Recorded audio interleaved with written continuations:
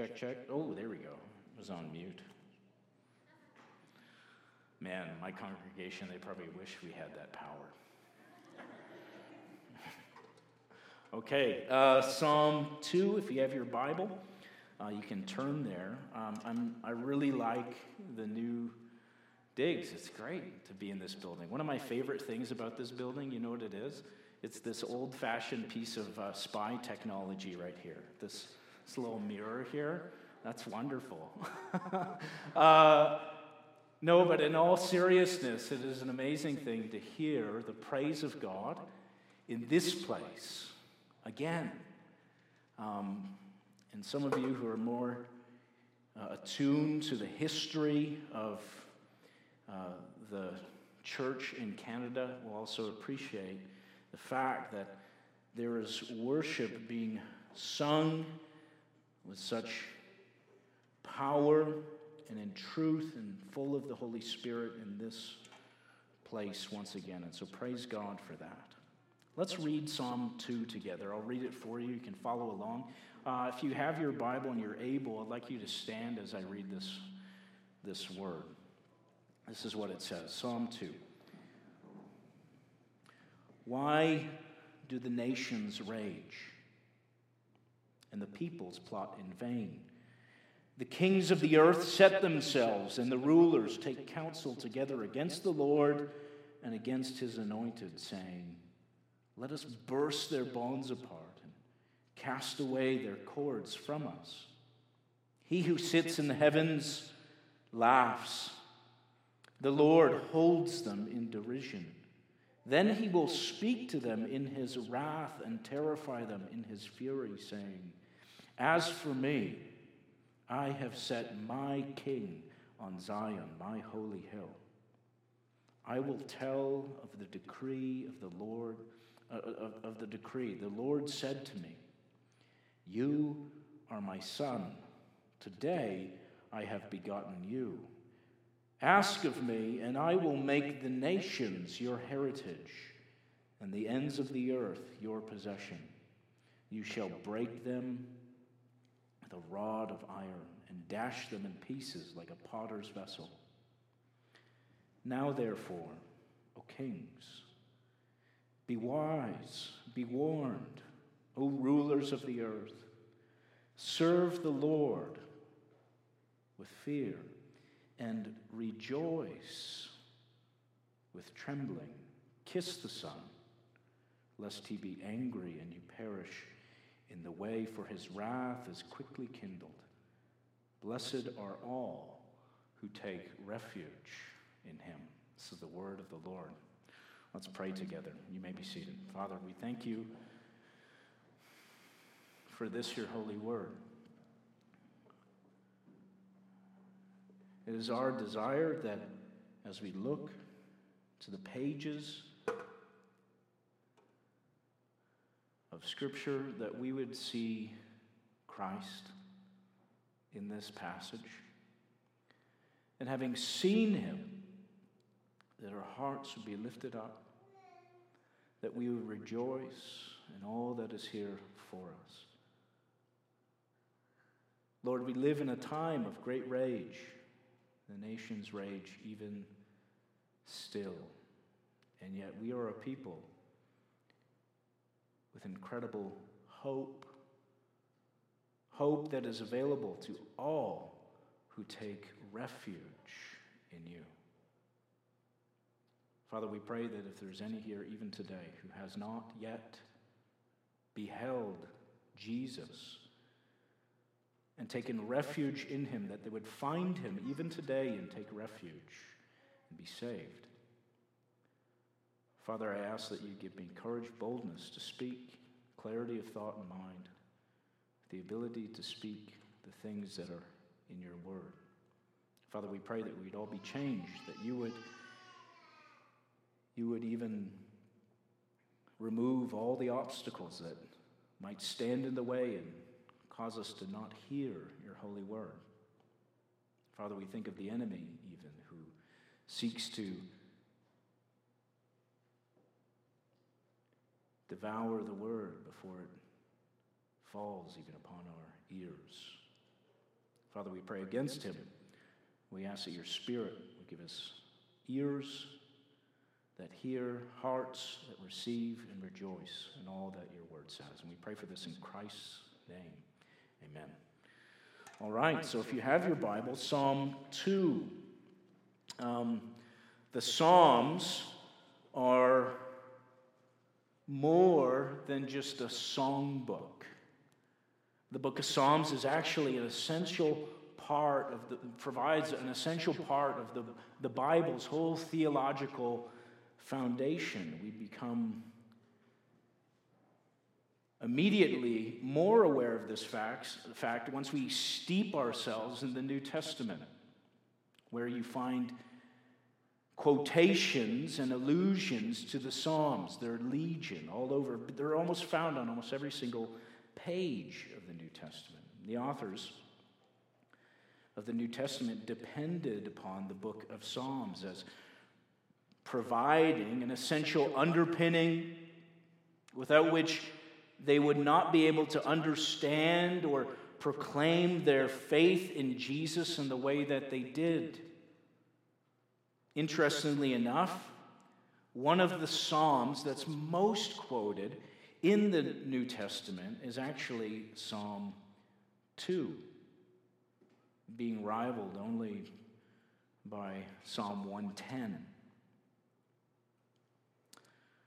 What this means is that Psalm 2 is essential to understanding the identity of Jesus Christ and what hope we have in him. You might say it like this, that we don't truly and fully understand Jesus rightly until we gaze upon him through the lens of the Psalms, until we look at him through the lens of Psalms like Psalm 1:2, which we'll be doing today.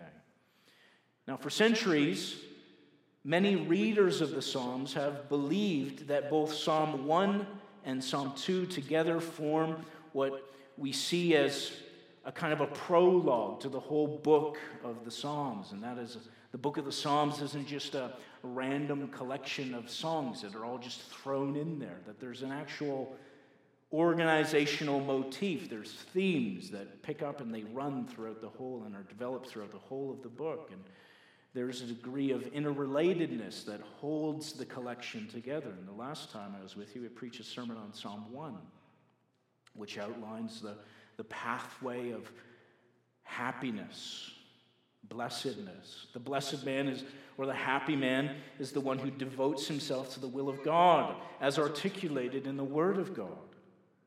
And those who do not obey the word of the Lord, the wicked, are likened to the chaff and will not stand in the day of the judgment. There's this antithesis, a great principial clash between the blessed man and the wicked that plays out in the whole of Psalm 1. In Psalm 2, however, we're given further warning of the day of judgment as we see this clash, which in Psalm 1 existed between individuals, but in Psalm 2 is now developed into a more cosmic theme. Here, the conflict is not between individuals, but between kingdoms, the kingdom of man and the kingdom of God. The nations assail the Lord's anointed, and he is promised ultimate victory.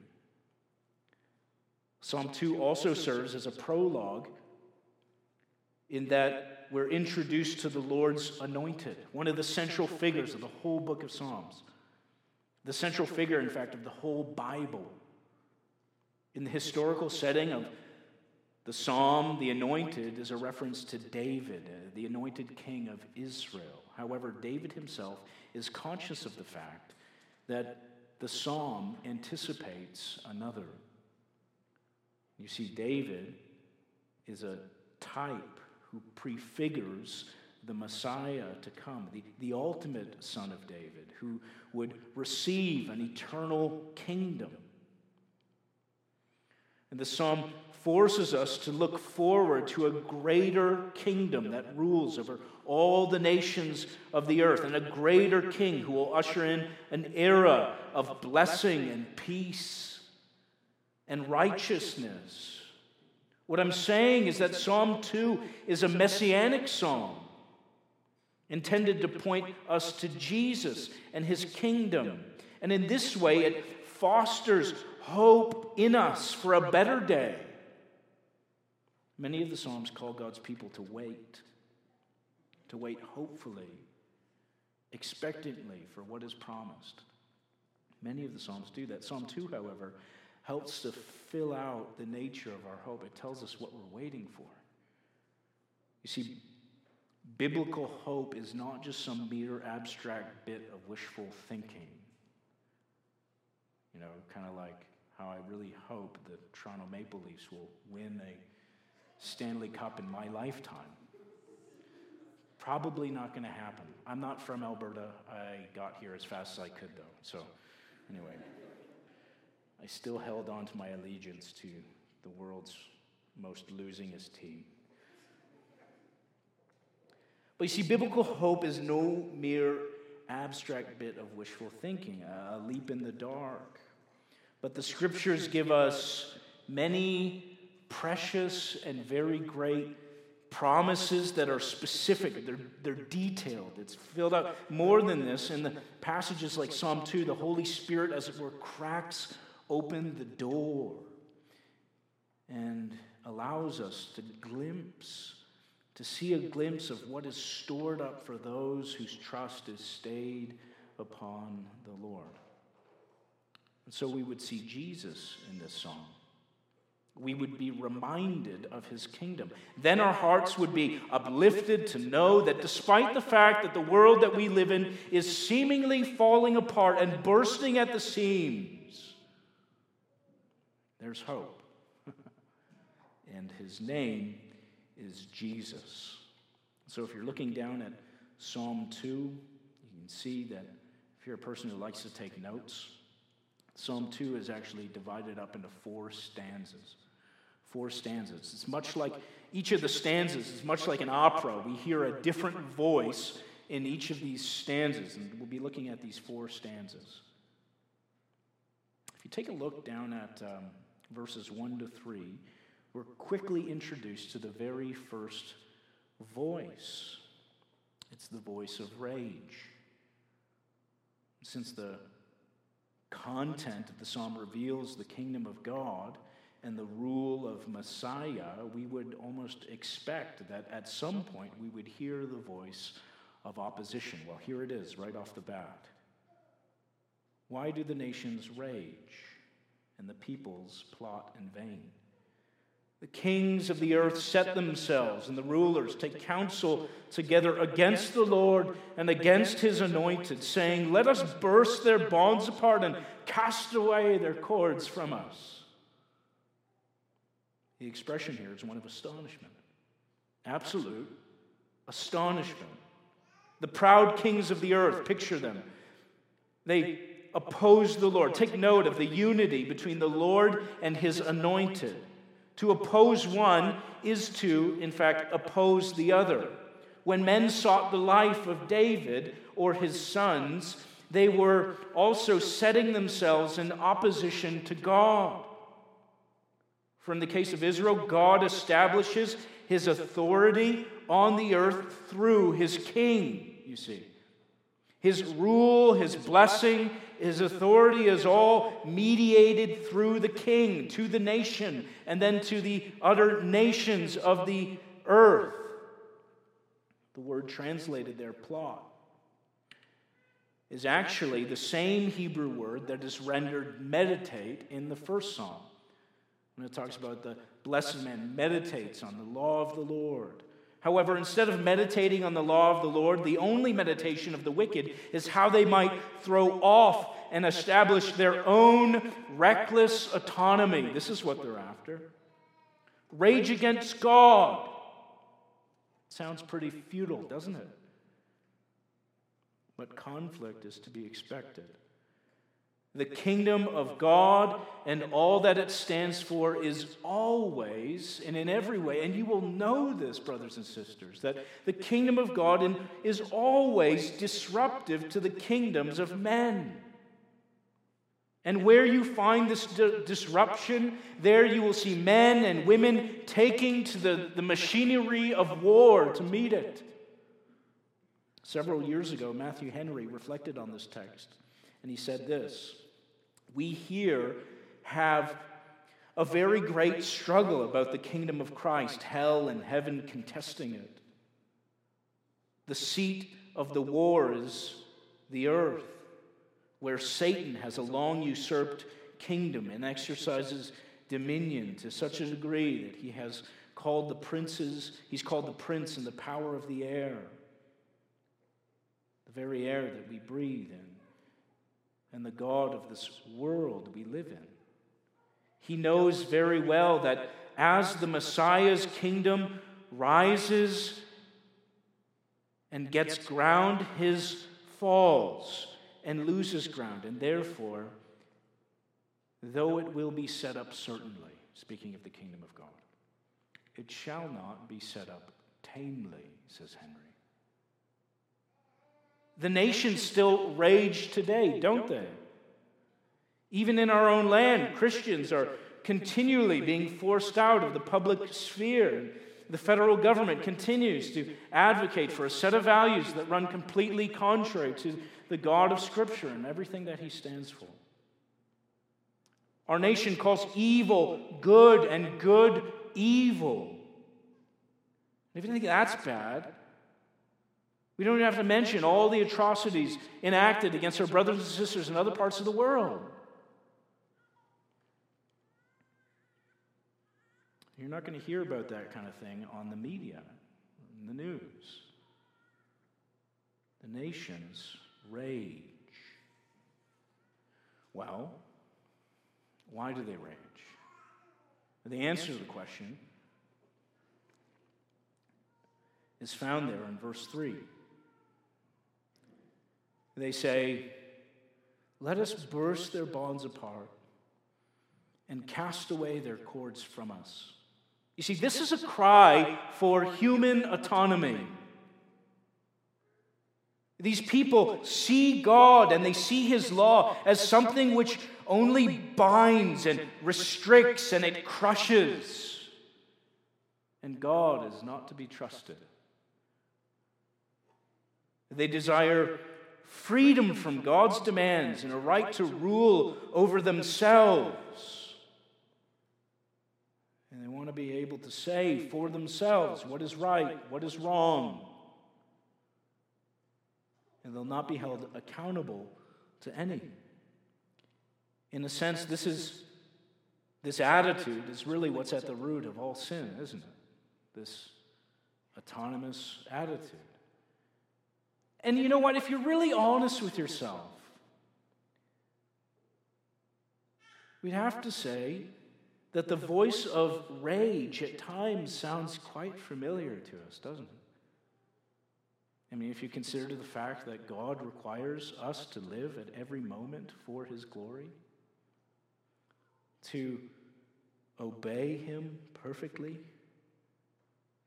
without question, to observe everything he commands of us, and more than this, to love him with the whole of our hearts, soul, mind, strength, and to love our neighbor perfectly. There are likely countless times in an average day when something within me cries out for autonomy. My neck becomes stiffened against the Lord, and I hear the voice of rage on my own lips, even if it's just a whisper. And I say something like this: no. No. My way. See, I doubt God's goodness, the goodness of his commands, and I doubt whether or not I can trust him. All of these are ways that the voice of autonomy, the voice of rage, rings out in my own heart. I wonder if you maybe struggle at times with regard to your view of God and His commandments. Perhaps the thought crosses your mind occasionally that God's law is somehow unreasonable, that it's not good, or that it's maybe too restrictive. Perhaps your view of God is that He's some overbearing despot in the sky. He's just sitting there intensely concerned that out there in the world, somewhere, somebody out there is having just a little bit of fun. And He doesn't like that. You might be tempted to dream a little bit about what life would be like if you had it your way, if you had freedom to do it the way you wanted, unhindered by these commandments and this king who rules over you at every point. If so,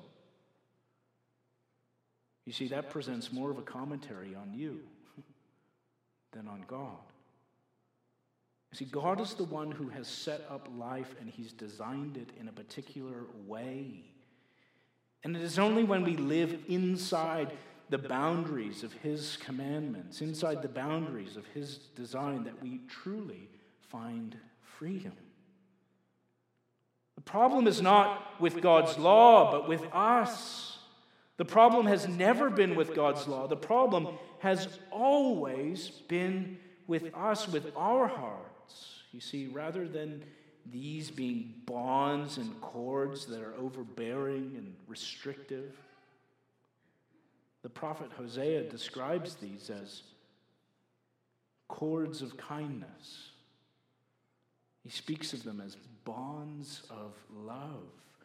You see, God's law etches out the pathway of perfect happiness. We already know this from Psalm 1. You see, this little passage gives us perspective, and it helps us to make sense out of the present moment and all the chaos, all the confusion that we witness everywhere in the world. Why is it that the world is such a wreck today? Well, somebody might say it's COVID. I'm not sure about that. See, COVID, I think, just exposes something that's there already in the hearts of men. Is it not rather that in some way related to the fact that men have hearts that are hostile to God? Is it not due to the fact that men love darkness rather than light? You see, the biggest problem with the world today is the hearts of men. Not on the outside. The problem, you see, is on the inside of us. You are the problem with the world today. For the mind that is set on the flesh is hostile to God, Paul says. For it does not submit to God's law. Indeed, it cannot. Those who are in the flesh cannot please God. They cannot because they will not, brothers and sisters. And if you get a whole society of people, each internally hostile to what is good and externally outraged against God, is it any wonder why the world is in the condition that it is today? I think it's really more amazing when you stop to think about it that there is any sense of order left, any beauty left, any good accomplished in the world today. But you see, these things are not present in the world today as some testimony of the inherent goodness of humanity. No, they're a witness to the restraining grace of God, whereby He preserves some measure of order on the planet so that He can move forward with His plan of redemption, saving some. This is why there's anything good left in the world. The scene now shifts in the second stanza. In the first stanza, we hear the rage of the nations of the earth. There's a great turmoil and uproar. And next, we hear the voice of the Father. This is the next voice, the Father speaking from heaven. Look down at verse 4. He says, "He who sits in the heavens laughs. The Lord holds them in derision.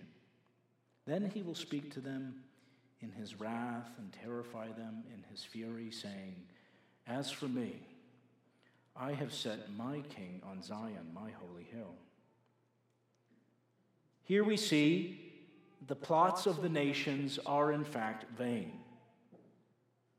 When all the nations take counsel together against God and against his anointed, there really is no contest, is there? But that by no means implies that they will not continue in their resistance. All throughout history, there's been an endless stream of nations who stand in opposition to God and his authority. Now, what do you think? Do you think that the Lord is somehow sitting up in heaven, biting his nails, sitting on his hands and cowering in fear at the thought of these little kings shaking their fists? No, absolutely not. Well, how does the Lord respond? Well, the text says that he laughs. He laughs. Now, please understand something, though. This is not the sort of laugh that we give to something when it's hilariously funny. No. Rage against God is not hilariously funny. God doesn't find it humorous in that way. No, this is the sort of laugh that we give to something when it's absolutely ridiculous. Quite a few years ago, my wife and I, Melissa, anyway, I won't get into that, but my wife and I were at a place that maybe some of you know. It was called the Gazoo. It was kind of like a farm with a bunch of exotic pets, like a zoo in the middle of like Three Hills, Alberta. You know, we showed up to this place. That place, by the way, is now closed down, probably for good reason.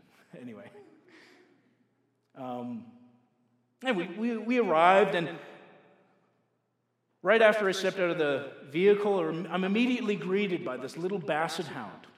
He comes yipping up at my heels, and I look down at this dog, and I noticed something very strange about him. He had all these like scars and nicks on his nose. He's barking. Anyway, finally he found somebody else to bark at, so he left me alone. But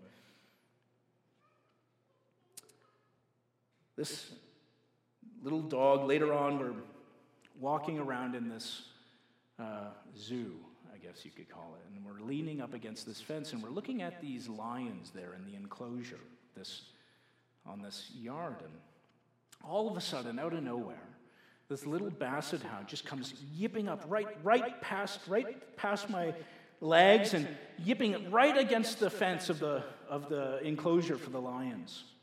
And he's like barking, and all of a sudden, this huge lion stands up from his little platform he's on. He gets up and he comes roaring against the fence, full outstretched paws and everything. And this is like right in front of my eyes. And I'm like, I think I might have, I don't remember, but I might have come close to wetting myself. This big lion is there. And this stupid dog, like people say dogs are smart. And they're probably right. There probably are some smart dogs, but this was not a smart one. So this dog is yipping at this lion as he's in full outrage, and suddenly understood why he had all the nicks on his nose.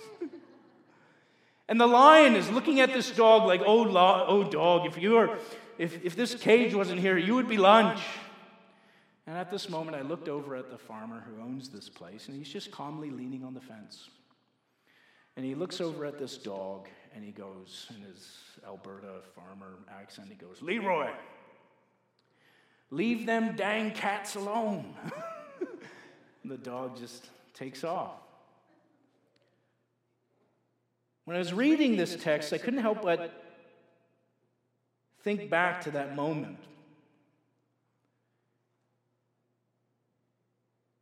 You see, these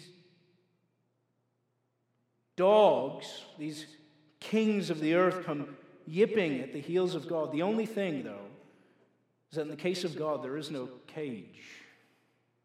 to keep him in. And they are foolish indeed. The Lord not only laughs at the absurdity of the situation for a time, but he speaks to them, it says, in his wrath, and he terrifies them in his fury, saying, As for me, I have set my king on Zion, my holy hill. The point is very subtle. You see, if it is God who places the king in Zion, who on earth can challenge him? God's act of seating the king then secures the victory because God has done it, and nobody could stand and oppose it. There are some today who do not like this view of God, one who speaks and acts in wrath and fury. The thought of an angry God or a warrior like God is for many a repulsive thing. It's repulsive to our modern sensibilities, and yet it is written. There are many today, the Rob Bells of the day, the Brad Jerzaks, William Paul Youngs, Brian Zunz, Greg Boyds, Bruxy Cavey, the list could go on, who simply want to reinterpret the Bible in such a way so as to present a domesticated and a sanitized view of God. The problem, however, is that modern rewrites are almost unrecognizable from the image that we are presented with here in this text. I won't spend any more time here except for to say this. When you take full stock of the evil of the world,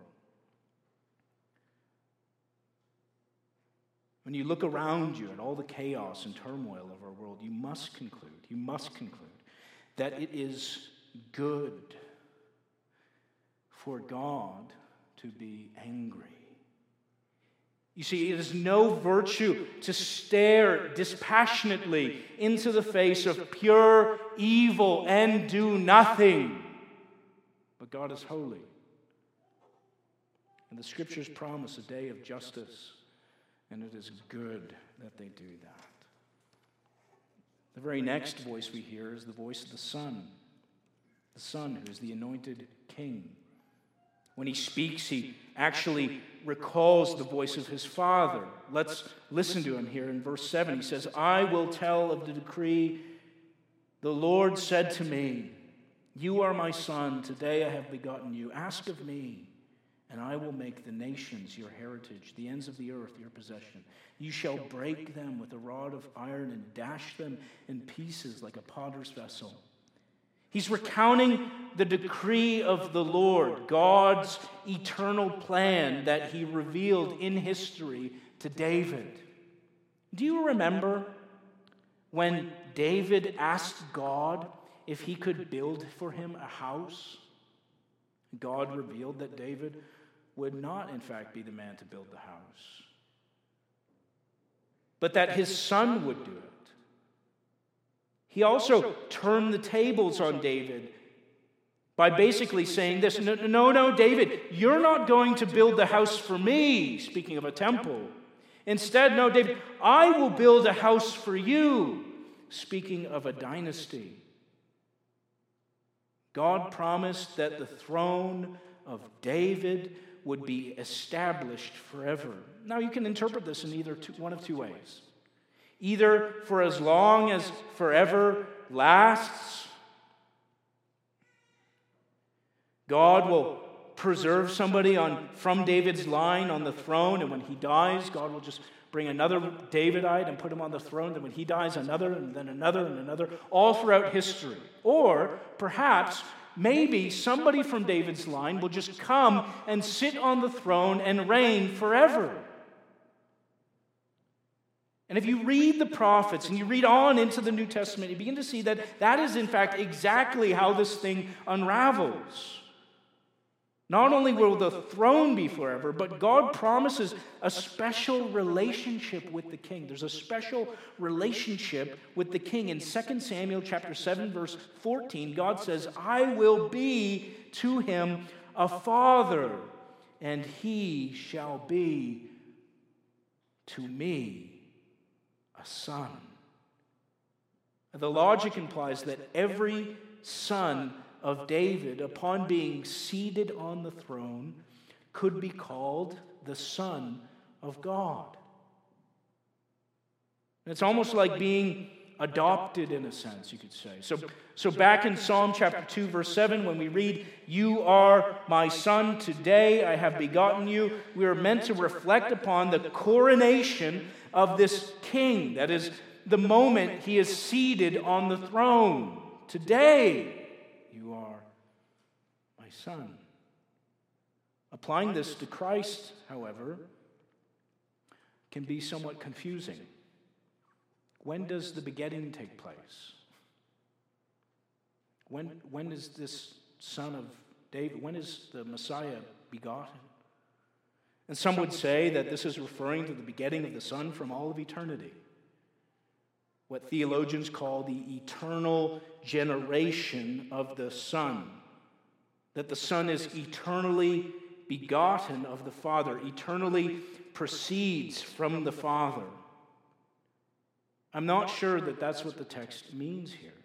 That's not to say that the Son is not eternally begotten from the Father, that the Son somehow eternally becomes the Son at some point later on in history. That is actually the heresy of adoptionism. Instead, what I think is happening is that in this text, that God, the eternal Son, becomes, so He's the eternal Son, the second person of the Trinity, becomes the Son of God in another sense in history, though he always was the Son from all of eternity. Does that make sense? Probably not. The Son was always the Son from all of eternity, and yet in another sense, he becomes the Son of God in history according to his humanity as the Son of David. But when was it? When was it? And if you turn to Acts chapter 13, verses 32 to 33, Paul is speaking to a group of Jews on his first missionary journey, and he wants these people to know that Jesus is the long-awaited Messiah. Listen to what he says. He says this, "And we bring you the good news, that what God promised to the fathers, this he has fulfilled to us, their children, by raising Jesus. As also it is written in the second psalm, 'You are my son. Today I have begotten you.'"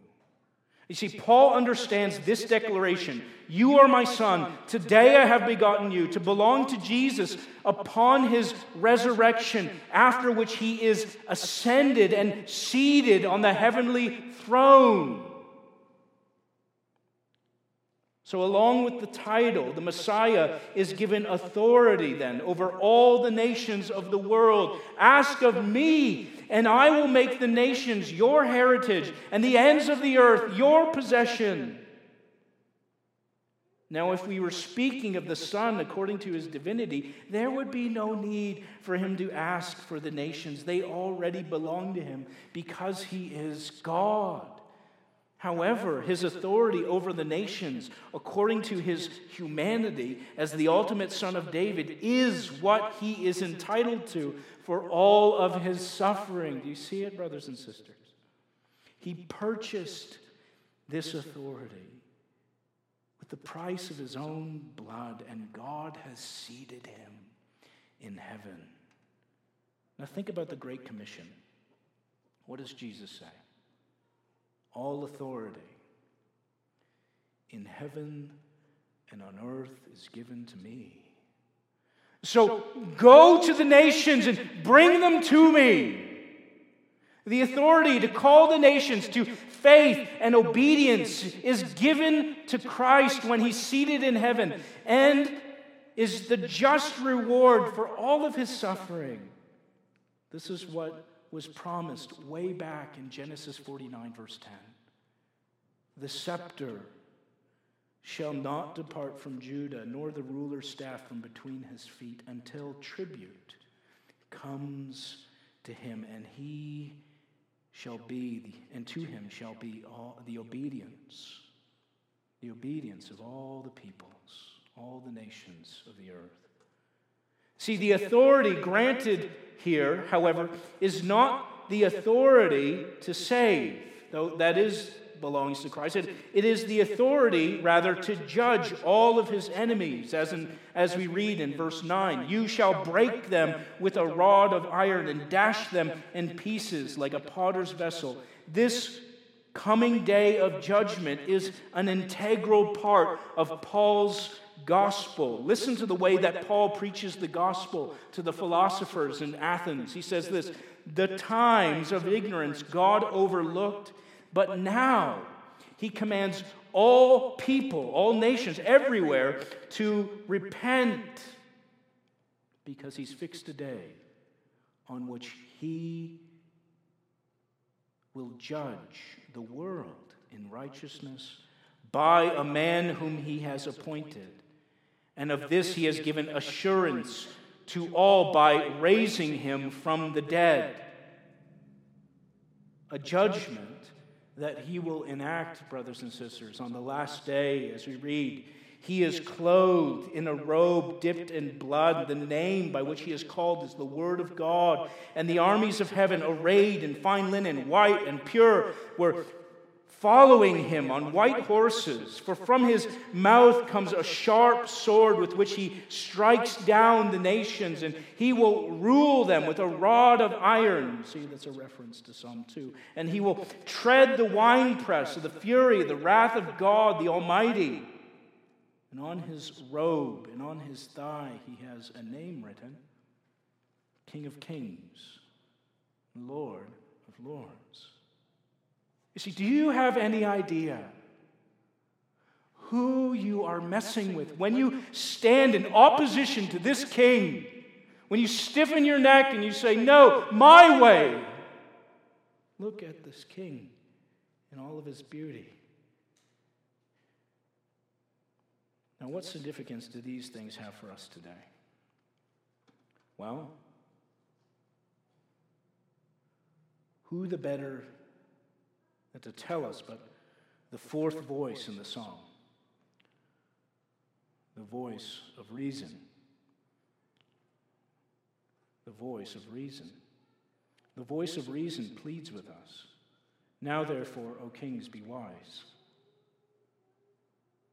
Here are four reasons that I've taken out of the last stanza as to why it is good for us to hear the message of Psalm 2, okay? 4 reasons, really quickly.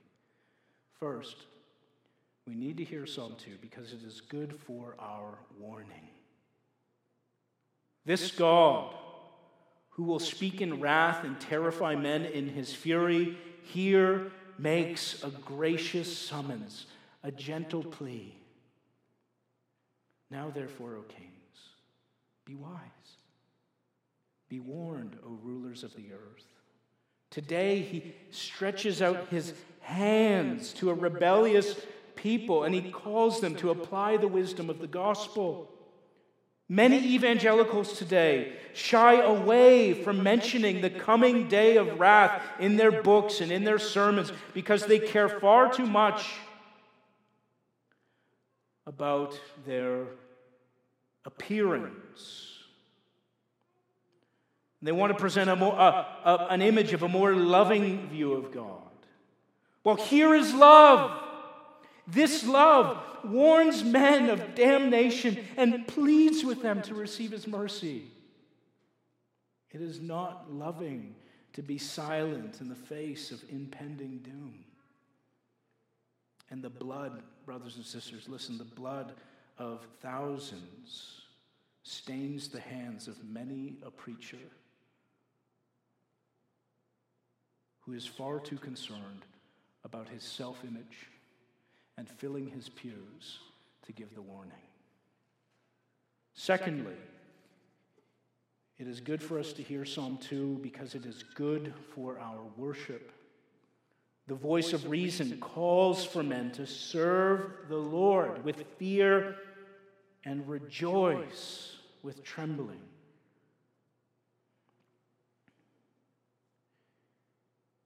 See, instead of thinking that we are somehow the center of the universe, we must truly seek the one who is. All of creation, all of history is in fact leading to the exaltation of the Son of God in His kingdom. This is where it's all going. And once we see this great end, we will be driven to serve the Son and to treasure Him for all that He is. Also, our exalted view of Christ will season our worship with deep feelings of happy joy, matched with reverent fear. Deep feelings of happy joy, brothers and sisters, matched with reverent fear.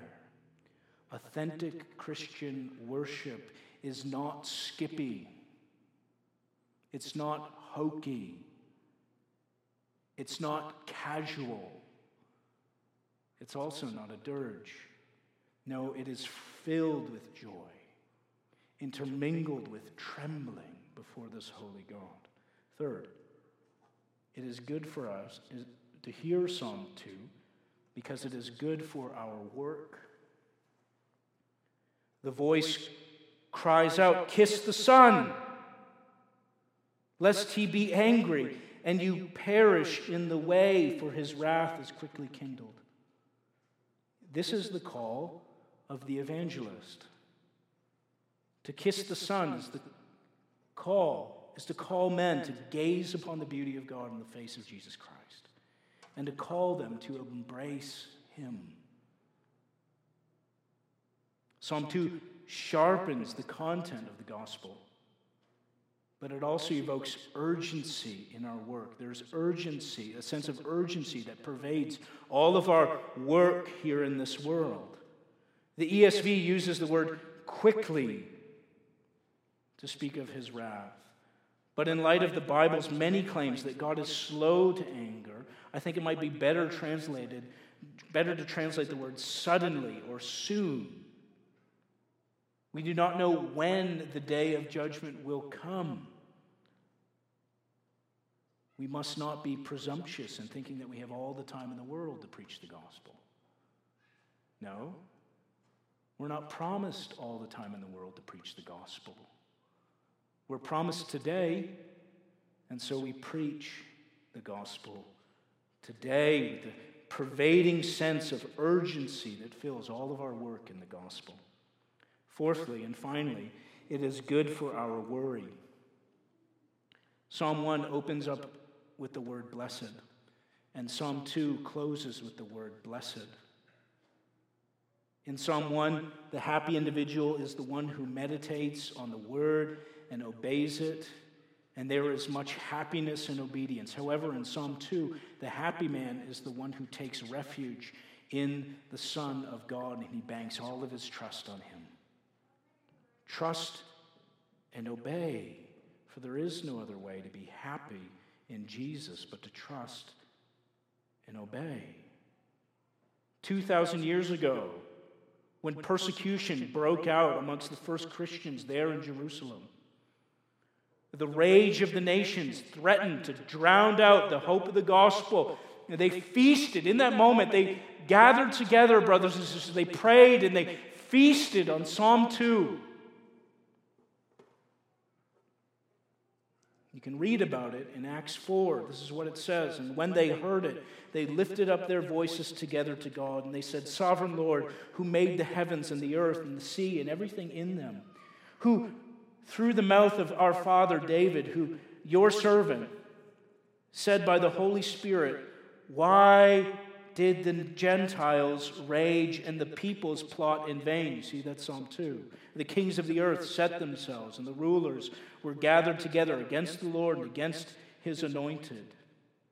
For truly, in this city, that is the city of Jerusalem, there were gathered together against your holy servant Jesus whom you anointed, both Herod and Pontius Pilate, along with the Gentiles and the peoples of Israel, to do whatever your hand and your plan had predestined to take place. And now, Lord, look upon their threats and grant to your servants to continue to speak your word with all boldness. Brothers and sisters, listen. They believed that their present experience of persecution was part of the same process of rage that put Jesus to death, even as it is for us. And because God is sovereign over all of this, it gave them confidence that no matter how loud the noise of the world got, the Lord has in fact seated his king on Zion. The day of victory is secured for all who take refuge in him.